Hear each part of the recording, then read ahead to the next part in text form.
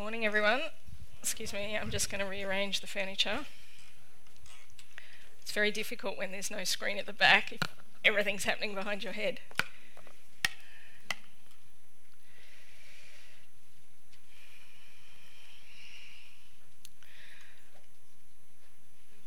Well, it doesn't matter who you are or what stage of life you may be at.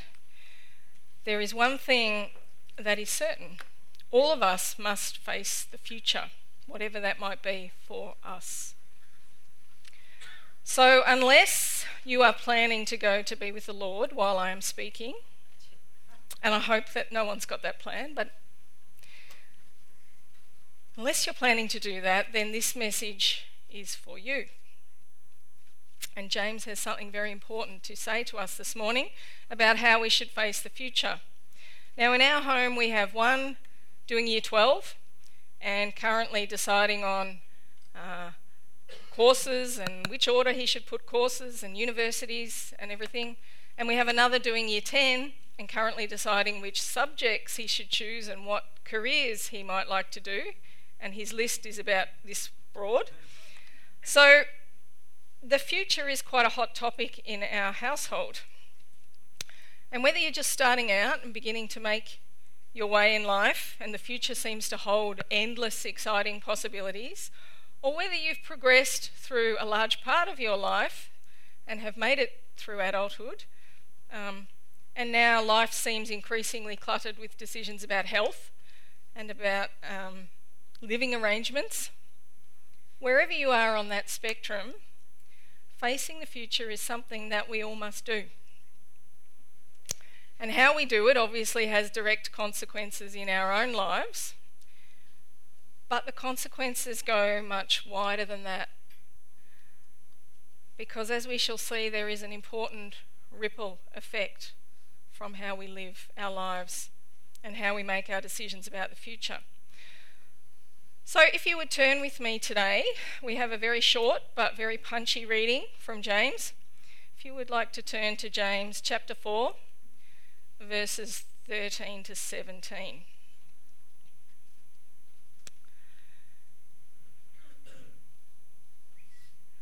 James 4, 13 to 17.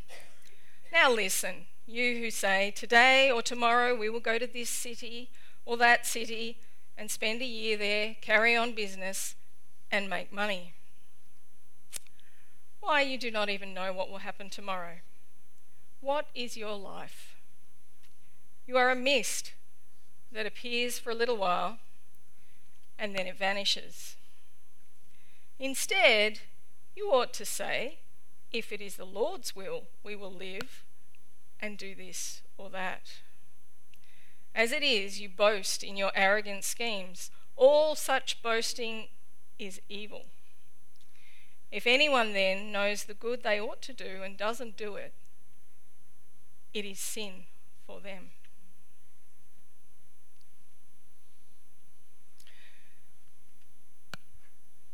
Now James begins the passage, now listen you who say, today or tomorrow we'll go to this or that city, spend a year there, carry on business and make money. Sounds like a plan. Sounds like a detailed plan. Sounds like these people that he was talking to knew exactly what they proposed to do. They knew when they were going. They knew where they were going. They knew how long they were going to stay there, when they were going to come back, and they knew exactly what the purpose of their visit was. Sounds like a pretty well thought out plan, and it is, except for one thing. God is nowhere in that plan. He's been left completely out of the equation, and that specifically is what James is warning us against.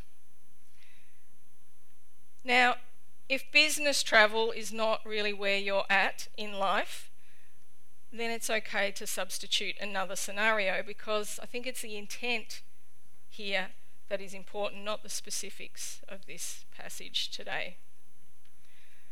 So perhaps James might say something like this to you. Now listen, you who say, for the next couple of years I am going to work long, hard hours I am going to get that big deal. I'm going to get the next promotion, and I'm going to climb my way to the top of this organisation. Or maybe, now listen, you who say, I'm going to work hard and get into that university that I want to get into. I'm going to get that degree that I want to get because it's going to give me my best chance of landing my dream job. Or maybe you've passed that stage of life. Maybe James is saying to you, now listen, you who say, in 5 years' time, we'll get married. That way we'll have saved enough for a reasonable deposit on our dream home. And if we work another 5 years after that, we can make a good impact in paying it off. And then we can raise 2 perfect children. Or maybe you're even further along in the years. And James is saying to you, now listen, you who say, at 65, I will have a pretty decent superannuation, enough to retire on. Then we can get ourselves a little caravan and a great big 4-wheel drive to tow it, and we can roam the country, stopping at every golf course along the way. Now, James is not saying in this passage that there is anything wrong with making any of these plans per se. And we all know from experience, lack of planning on our part often leads to many problems. Or in the words of Winston Churchill, he who fails to plan is planning to fail. Now, in my house, if no one plans what's for dinner, you eat what is left in the fridge, and with 7 kids, that's often not that much. So you may end up getting breakfast cereal, which is my personal go-to food for dinner. If a student doesn't plan a course of study ahead of exams, chances are they're not going to do so well in those exams. If you don't plan and work towards some kind of future occupation, chances are you might drift aimlessly through life, taking whatever casual work you can to pay the bills. And if you don't plan for retirement, chances are you will run out of money and find yourself having to manage with a much lower standard of living than you ever anticipated having to live with. So planning of itself is not a bad thing.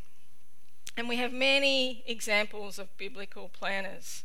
The Apostle Paul made plans for his missionary journeys. He planned where he was going to go. He planned often how long he was going to be there for. He planned who was going to go with him and when he was going to come back. Noah followed a plan for building the ark. Nehemiah had plans for building the wall of Jerusalem. David made detailed plans for building a temple for God. And God was at the heart of the plans of each of these men. Paul did his planning, but he was always listening for where God would lead him. Noah's plans came directly from God, and he followed them meticulously, likely in the face of great opposition and ridicule. Nehemiah was a man of prayer who prayed his way through his plans bit by bit. And David, although he did not live to see his plans fulfilled, was able to hand over the completed plan for the temple together with a list of materials that he had sourced in preparation to his son Solomon, whom God had chosen to carry out the plans to build the temple. God also is a planner. We're told so in Isaiah 37:26. Have you not heard? Long ago I did it, from ancient times I planned it, and now I've brought it to pass. Jesus likewise planned his journey to Jerusalem, and he used the concept of planning in much of his teaching through his parables.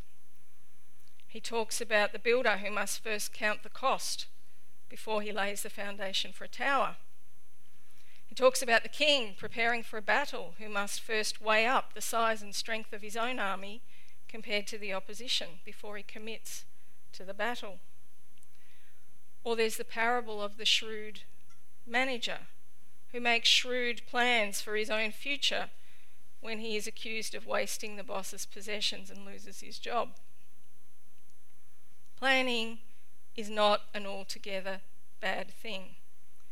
And James is not proposing that we abandon planning, because if he did, that would be out of step with the rest of what we're taught in Scripture.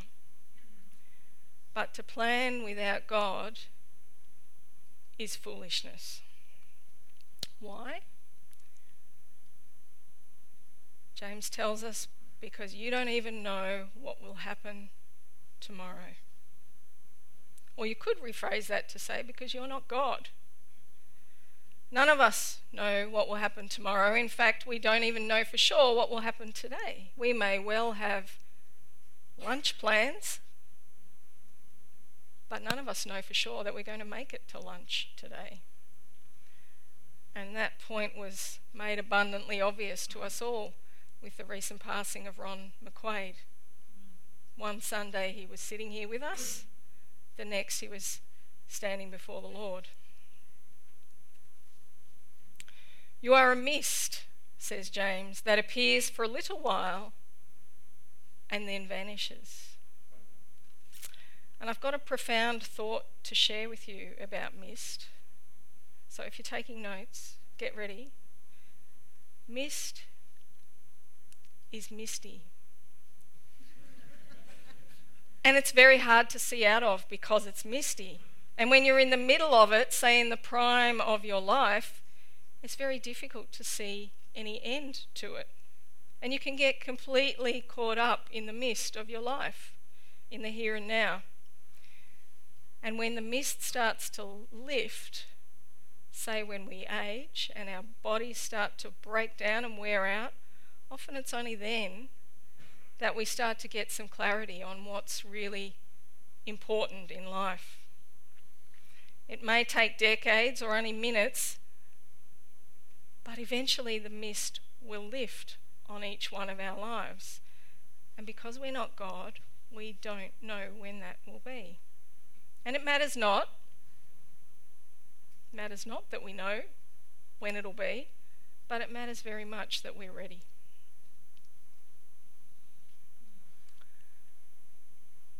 Instead, says James, you ought to say, if it is the Lord's will, we will live and do this or do that. Now, this sentence has spawned the much maligned statement, God willing. I'm sure you've heard other people use it. God willing, we'll get nice weather for our sports day tomorrow. God willing, my train will be on time. God willing, I'll be able to go on holidays with you. God willing, my football team will win the grand final. It seems to be used now about as frequently by non-Christians as it is by Christians, and this has sadly relegated it to a meaningless phrase, something akin to a lucky charm. And that only serves to further confuse all of us, Christians and non-Christians alike, on issues of God's will.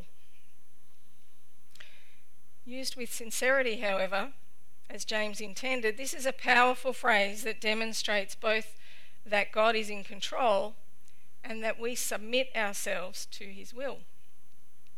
It doesn't mean that we abandon any planning on our part, but that God takes centre stage in our plans. And this verse, of course, raises that age-old question that plagues so many Christians: how can I know what is God's will for my life? And we could do a whole teaching series on that. And there is a whole plethora of information available on this topic, and you can glean some truly sound principles from all of that on how to discern what is really the voice of God and what is just your own wishful thinking. But today I'm just going to share 4 things that have been helpful for me as I have sought to work this out in my own life. First of all, does it conform with the fundamental truths of Scripture and the nature of God himself? For example, if you believe that God is calling you to desert a ministry, desert a friendship, desert a marriage, or even a church because of relationship tensions, without you having first done everything in your power to make peace, then you are mistaken. Because we worship a God of order and of peace who desires that his people live in unity. Disorder, discord, and disharmony are not on his agenda, and they are nowhere in Scripture. Or perhaps what you're planning to do holds out the promise for you of exemption from suffering or failure, or perhaps even exemption from much effort on your part. God never promised that in his word. In fact, quite the opposite. So if that's what you're chasing, you can be sure too that that is not the will of God. Is there a sense of authority? There is a certain firmness and yet warmth when God guides. There's something that resonates within Christians, something that is intangible and difficult to explain, but when it is God, often you know. And even if what you believe he wants you to do seems difficult or even impossible, something within you recognises him and longs to follow. Is there any confirmation? For example, if you are convinced that it is God's will for your life that you be a Bible teacher, but no one has ever affirmed that gift in your life, then you might be wise to sit tight, keep studying your Bible, and look for opportunities to exercise that gift in small ways first. Finally, does it ring true with your own heart? Our God is no bully, and he will not bully anyone into doing his will. He created you, he knows your strengths, he knows your weaknesses, and he knows what you are passionate about. And more often than not, you will find yourself with a growing passion for whatever God has in store for you, and that certainly has been the story in my life. Now, as useful as all of these helps and the many others that are out there can be, and don't get me wrong, they are useful, but they can leave particularly the younger Christian, those newer in the faith, paralysed with uncertainty. If you don't know your scriptures well and you're new in your relationship with God, it's not easy to know if something conforms with the fundamental truths of Scripture and the nature of God. That sense of authority, that warmth and yet firmness, is difficult to put your finger on. Once you've experienced it, you'll know for sure. But until you have, it's very difficult to be certain. A sense of confirmation can seem concrete if it comes from mature Christians, but we all know that when we really want something, we can see confirmation anywhere and in anything. Does it ring true with your own heart? Well, if you're a passionate person, that too can be difficult to ascertain. You can, and many people do, spend a long time agonising needlessly over the will of God in their lives. It can completely paralyse them, robbing them of legitimate opportunities to serve and hone their skills. In my experience, if you're having trouble hearing God, it might be simply that you're just not close enough to hear. Jesus said, "I am the good shepherd. I know my sheep, and my sheep know me." In John 10:14, Jesus goes on to give us a model for what knowing him should look like. He says it should be, just as the Father knows me, and I know the Father. And that is a mind-blowing statement when you think about it. Because Jesus knows the very nature, mind, and will of his Father. Such is their intimacy. And yet this is what Jesus is saying it should be like for us, between us and him. It follows then that we will know God's will for us when we strive to know Jesus intimately, just as he knows the Father. Jesus continues, "My sheep hear my voice, and I know them, and they follow me." Now, I'm sure all of you know those words of Jesus quite well, but this morning I want to show you what they look like, because once you've seen it, it will change your perception of what it is to know and follow the Master. So I'm going to play a clip in a moment, and as I do, I'd like you to watch the sheep. Watch for their reaction.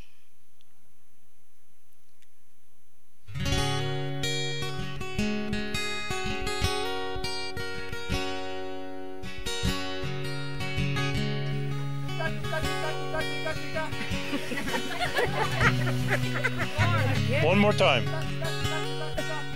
Oh, one is.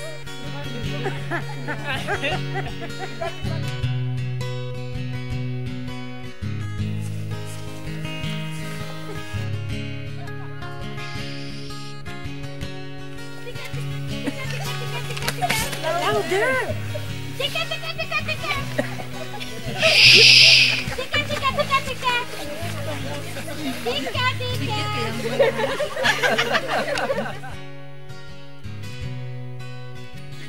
Tika, tika, tika.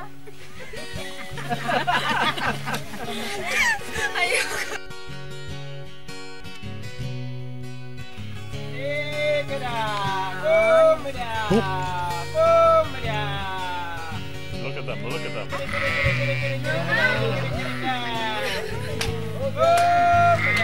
That's amazing. Isn't that amazing? They are coming. Oh my God. Woo! Oh my God. I can't believe it. Oh my God. It's so nice. Oh my God. That's what it looks like to know the Master's voice. Do you see in the first 3 attempts, not one single head of one sheep went up, and as soon as the farmer stands there, bing, they all go up. I'm going to stop at this point and say, welcome, Alan. And I'm sorry I can't remember your wife's name, and your little baby, who's not a baby anymore. Welcome.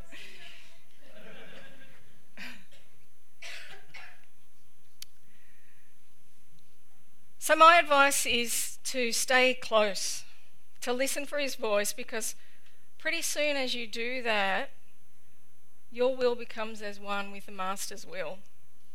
Your will is his will. And when that happens, there's no further need to struggle or agonize over what the will of God for your life may be. Because if you're walking closely enough with him, you will be walking in it. So don't be paralyzed waiting for God's will for your life to be laid out like a book in front of you. Instead, do faithfully what you know without a doubt you are called to do. To love the Lord your God with all your heart and all your soul and all your strength. Make your plans around that. Invest your energies there. Read all you can to increase your depth of understanding of our God. Or if you're not into reading, look at things online. Get your nose into your Bible. Get really stuck into it. Study God's word. Ask questions. Develop a robust and disciplined prayer life. Find a mentor. Get involved in the church. Make time for God. Get to know him and take steps to put him first. And when you do, you will never be left wondering what is God's plan for your life, because you will already be part of it. Jesus said, I am the good shepherd. I know my sheep, and my sheep know me. James continues, as it is, you boast and brag. All such boasting, he says, is evil. Now, the fundamental problem for these Christians was not so much that they were making plans, not so much that they were even making money. Their fundamental problem was that they had left God out entirely. They were like those sheep we saw when the first 3 people were trying to call them. They were just doing their own thing. Not only had they left God out, they were actually boasting about their own plans. And this, says James, is not just a problem, it is evil. And there are a number of reasons why such boasting is evil. Firstly, for the effect that it has on others within your church family. We are called to be the body of Christ. We're told that we are one body with many parts under Jesus, who is the head.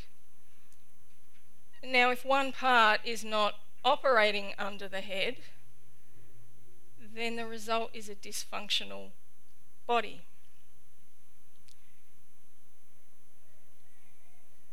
And you might expect such a church to have dysfunction in some of its ministry teams, to have trouble filling leadership positions, to have haphazard attendance, and for people to be hurt in the fallout from this.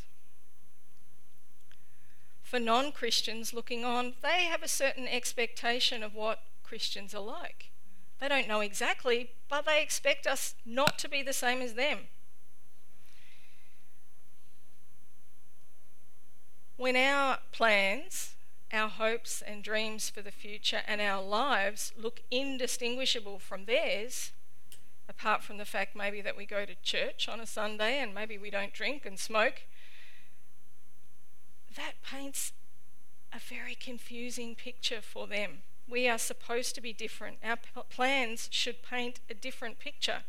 They should reflect the radical way in which Jesus has called us to live. And if they don't, not only is it hurtful for the church family and confusing for non-Christians, we actually damage the reputation of God and we undermine the work of his kingdom.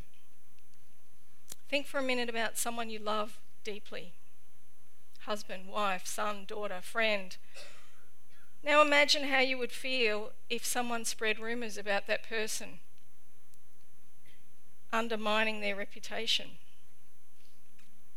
In effect, this is what we do when we fail to put God first in our lives. The message we give out to the world is, I'm a Christian and I'm going to heaven, and that's what matters for me. But for the here and now, I'm going to be in charge and do it my way. Like it or not, God has entrusted each one of us with his reputation. And James has been very clear throughout his entire epistle that how we live, what we say and what we do matters very much to God. So having told his readers what is right, James closes this section by highlighting the fact that sin is found not only in our lives by us deliberately doing the things we know are wrong, we call those the sins of commission, but also by us not doing the things we know are right, and we call those the sins of omission. Now I want to finish this morning with a story that I haven't forgotten since the day I first heard it, approximately 9 years ago now. It is the story of a young girl called Brooke Bronkowski. Brooke was a 12-year-old girl with her life before her. And her story is recorded for us in a book called Crazy Love by Francis Chan. It is one of a handful of books that were life-changing for me. I've got a couple of copies if anyone would like to read one. Brooke is described in this book as a beautiful girl who was in love with Jesus. Now, at 12 years old, Brooke wrote a brief essay. And that essay was titled, Since I Have My Life Before Me. And I'd like to read it to you now. And it'll be up on the screen, you can follow if you like. Since I have my life before me, I will live my life to the fullest. I'll be happy, I'll brighten up. I will be more joyful than I have ever been. I will be kind to others. I will loosen up. I will tell others about Christ. I will go on adventures and change the world. I will be bold and not change who I really am. I will have no troubles, but instead help others with their troubles. You see, I'll be one of those people who live to be history makers at a young age. Oh, I'll have moments, good and bad, but I will wipe away the bad and remember only the good. In fact, that's all I remember, just good moments, nothing in between, just living my life to the fullest. I'll be one of those people who go somewhere with a mission, an awesome plan, a world-changing plan, and nothing will hold me back. I'll set an example for others. I will pray for direction. I have my life before me. I will give others the joy I have, and God will give me more joy. I will do everything God tells me to do. I will follow the footsteps of God, and I will do my best. Now, Brooke's plans were not just some vague longing. Even at 12 years of age, those plans were being worked out in her life. At 12 years of age, she started a Bible study at her school. Pretty brave thing for a 12-year-old girl to do. She earned money babysitting, and she used that money to buy Bibles so that she could give them to her unsaved friends. Youth pastors in the local area who heard about Brooke began bringing her boxes of Bibles to give away, and she would stash these in her parents' garage for when she needed them. 2 years later, aged just 14, Brooke was killed in a car accident. Her life ended, but her impact did not. Nearly 1,500 people packed Brooke's memorial service, and her friends from her public high school spoke openly of her love for God, and everyone spoke of her example and of her joy. At the end of her memorial service, more than 200 students came forward, knelt down at the front of the church, and prayed for their own salvation. The ushers that were present gave each of them a Bible. They were Bibles from Brooke's parents' garage. You see, God was front and centre of that young lady's plans, and she honoured him with her life, and I believe in her death the Holy Spirit moved to honour her plans in a powerful way. She said, I will give others the joy I have, and God will give me more joy. I will do everything God tells me to do. I will follow in the footsteps of God. I will do my best. And I think that is a simple and yet brilliant life plan. She was 12 years old. She had no idea what life would hold for her. She was still working her way through all the details. But she was determined that God was going to be front and centre of her plans, and that as a result her life would be brilliant and extraordinary. And Brooke will not know the full impact of her godly life plan until Christ comes again, and we have a new heaven and a new earth, and she is united with all the other believers. Only then will she know how far her reach has extended.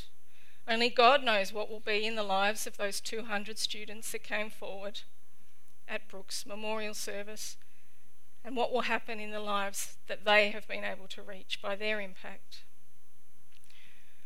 Brooke's pastor was so inspired by her life and by what he saw transpire on that day that he chose to include her story in the first book he ever wrote.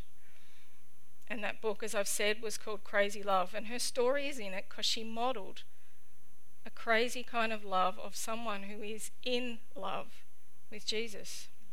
By 2012, that book had sold 2.2 million copies, with its revenue being channeled back into Christian ministries and projects. At that time, it had not left the New York bestseller list for 83 weeks.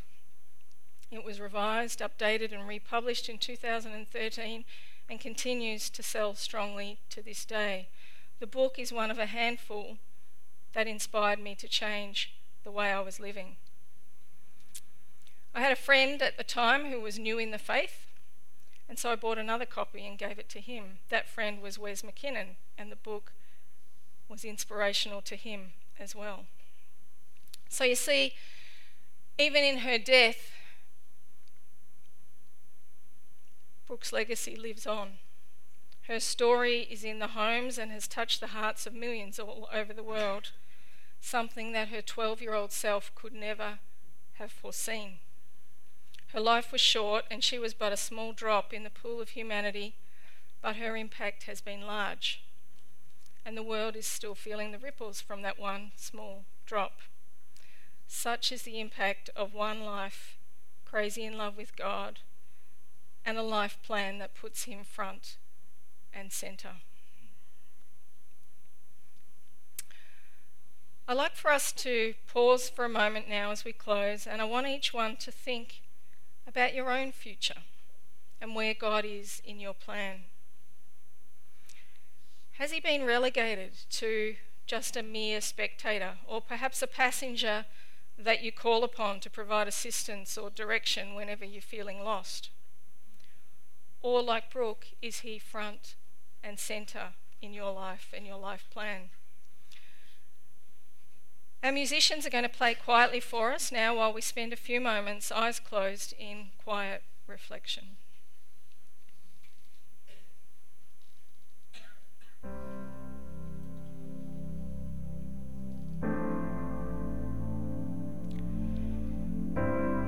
I'd like you to think back to the scenarios at the beginning of the message. Does one of those scenarios fit your stage of life and your future plans?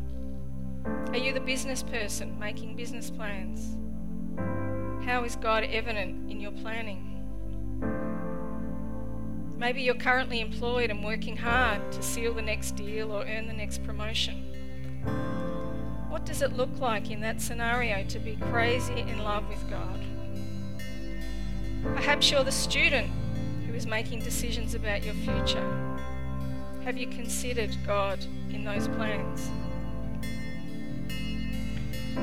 Maybe you are at that stage of life where you've found someone with whom you want to spend the rest of your life. And perhaps you're thinking about marriage, children, and you're making plans for your future together. What does it look like to have God as your highest priority in that scenario? Perhaps you're retired or planning to retire. What will your retirement years look like? Will God get pushed to the back seat while you take the lead? Or are you willing to ask if there's something else he might have you do now you're free of the demands of work and children? Where is God in your retirement plans? No matter where you are in life, whether at one of these stages or some other stage, all of us have that one thing in common. The future is still ahead of us, and it is never too late to make sure God is front and centre of your plans. If God has somehow become that passenger in your life, or worse still, if he's in the back seat or is standing at a distance watching, take time now to invite him back into the driver's seat.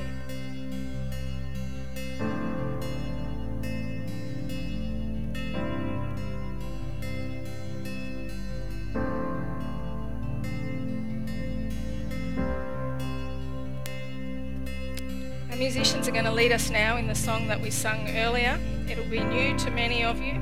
It is a personal favourite of mine, and I think it presents us with a wonderful anthem by which we make plans and look to the future. The song is called Yet Not I, But Through Christ in Me. If you'd like to stand.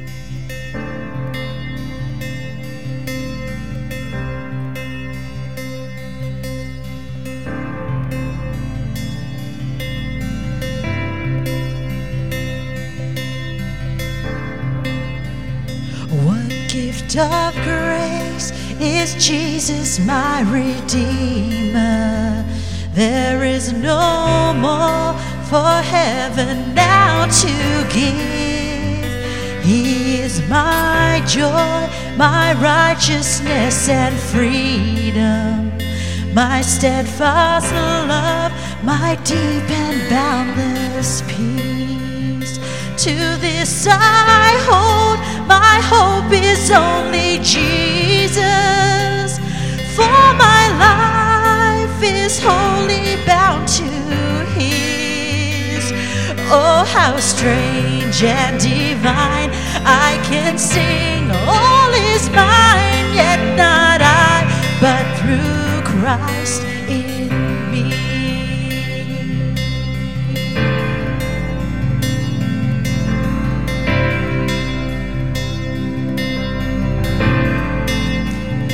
The night is dark, but I am not forsaken.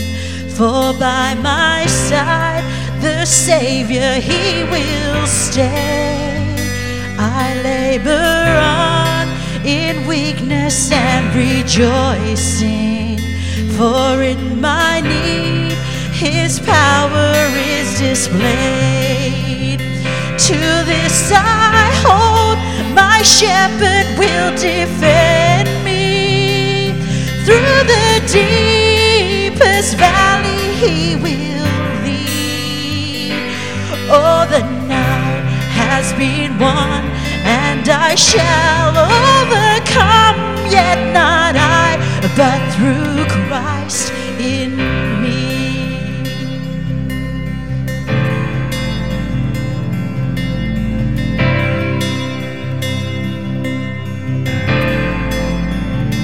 No fate I dread, I know I am forgiven. The future sure, the price it has been paid. For Jesus bled and suffered for my pardon, and He was raised to overthrow the grave.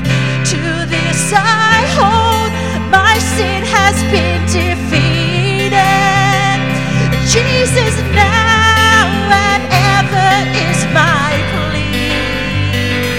Oh, the chains are released, I can sing, I am free, yet not I, but through Christ in me.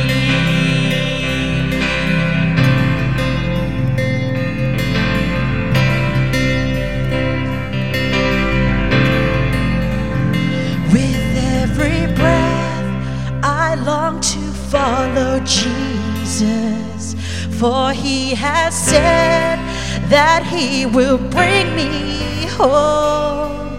And day by day I know He will renew me, until I stand with joy before the throne. To this I hold, my hope is only Jesus.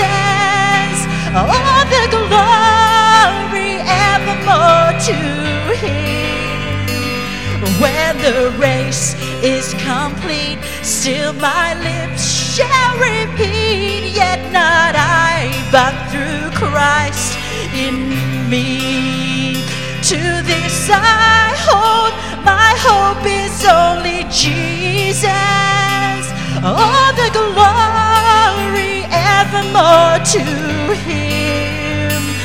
When the race is complete, still my lips shall repeat, yet not I, but through Christ in me. When the race is complete, still my lips shall repeat, yet not I, but through Christ in me. Yet not I, but through Christ in me.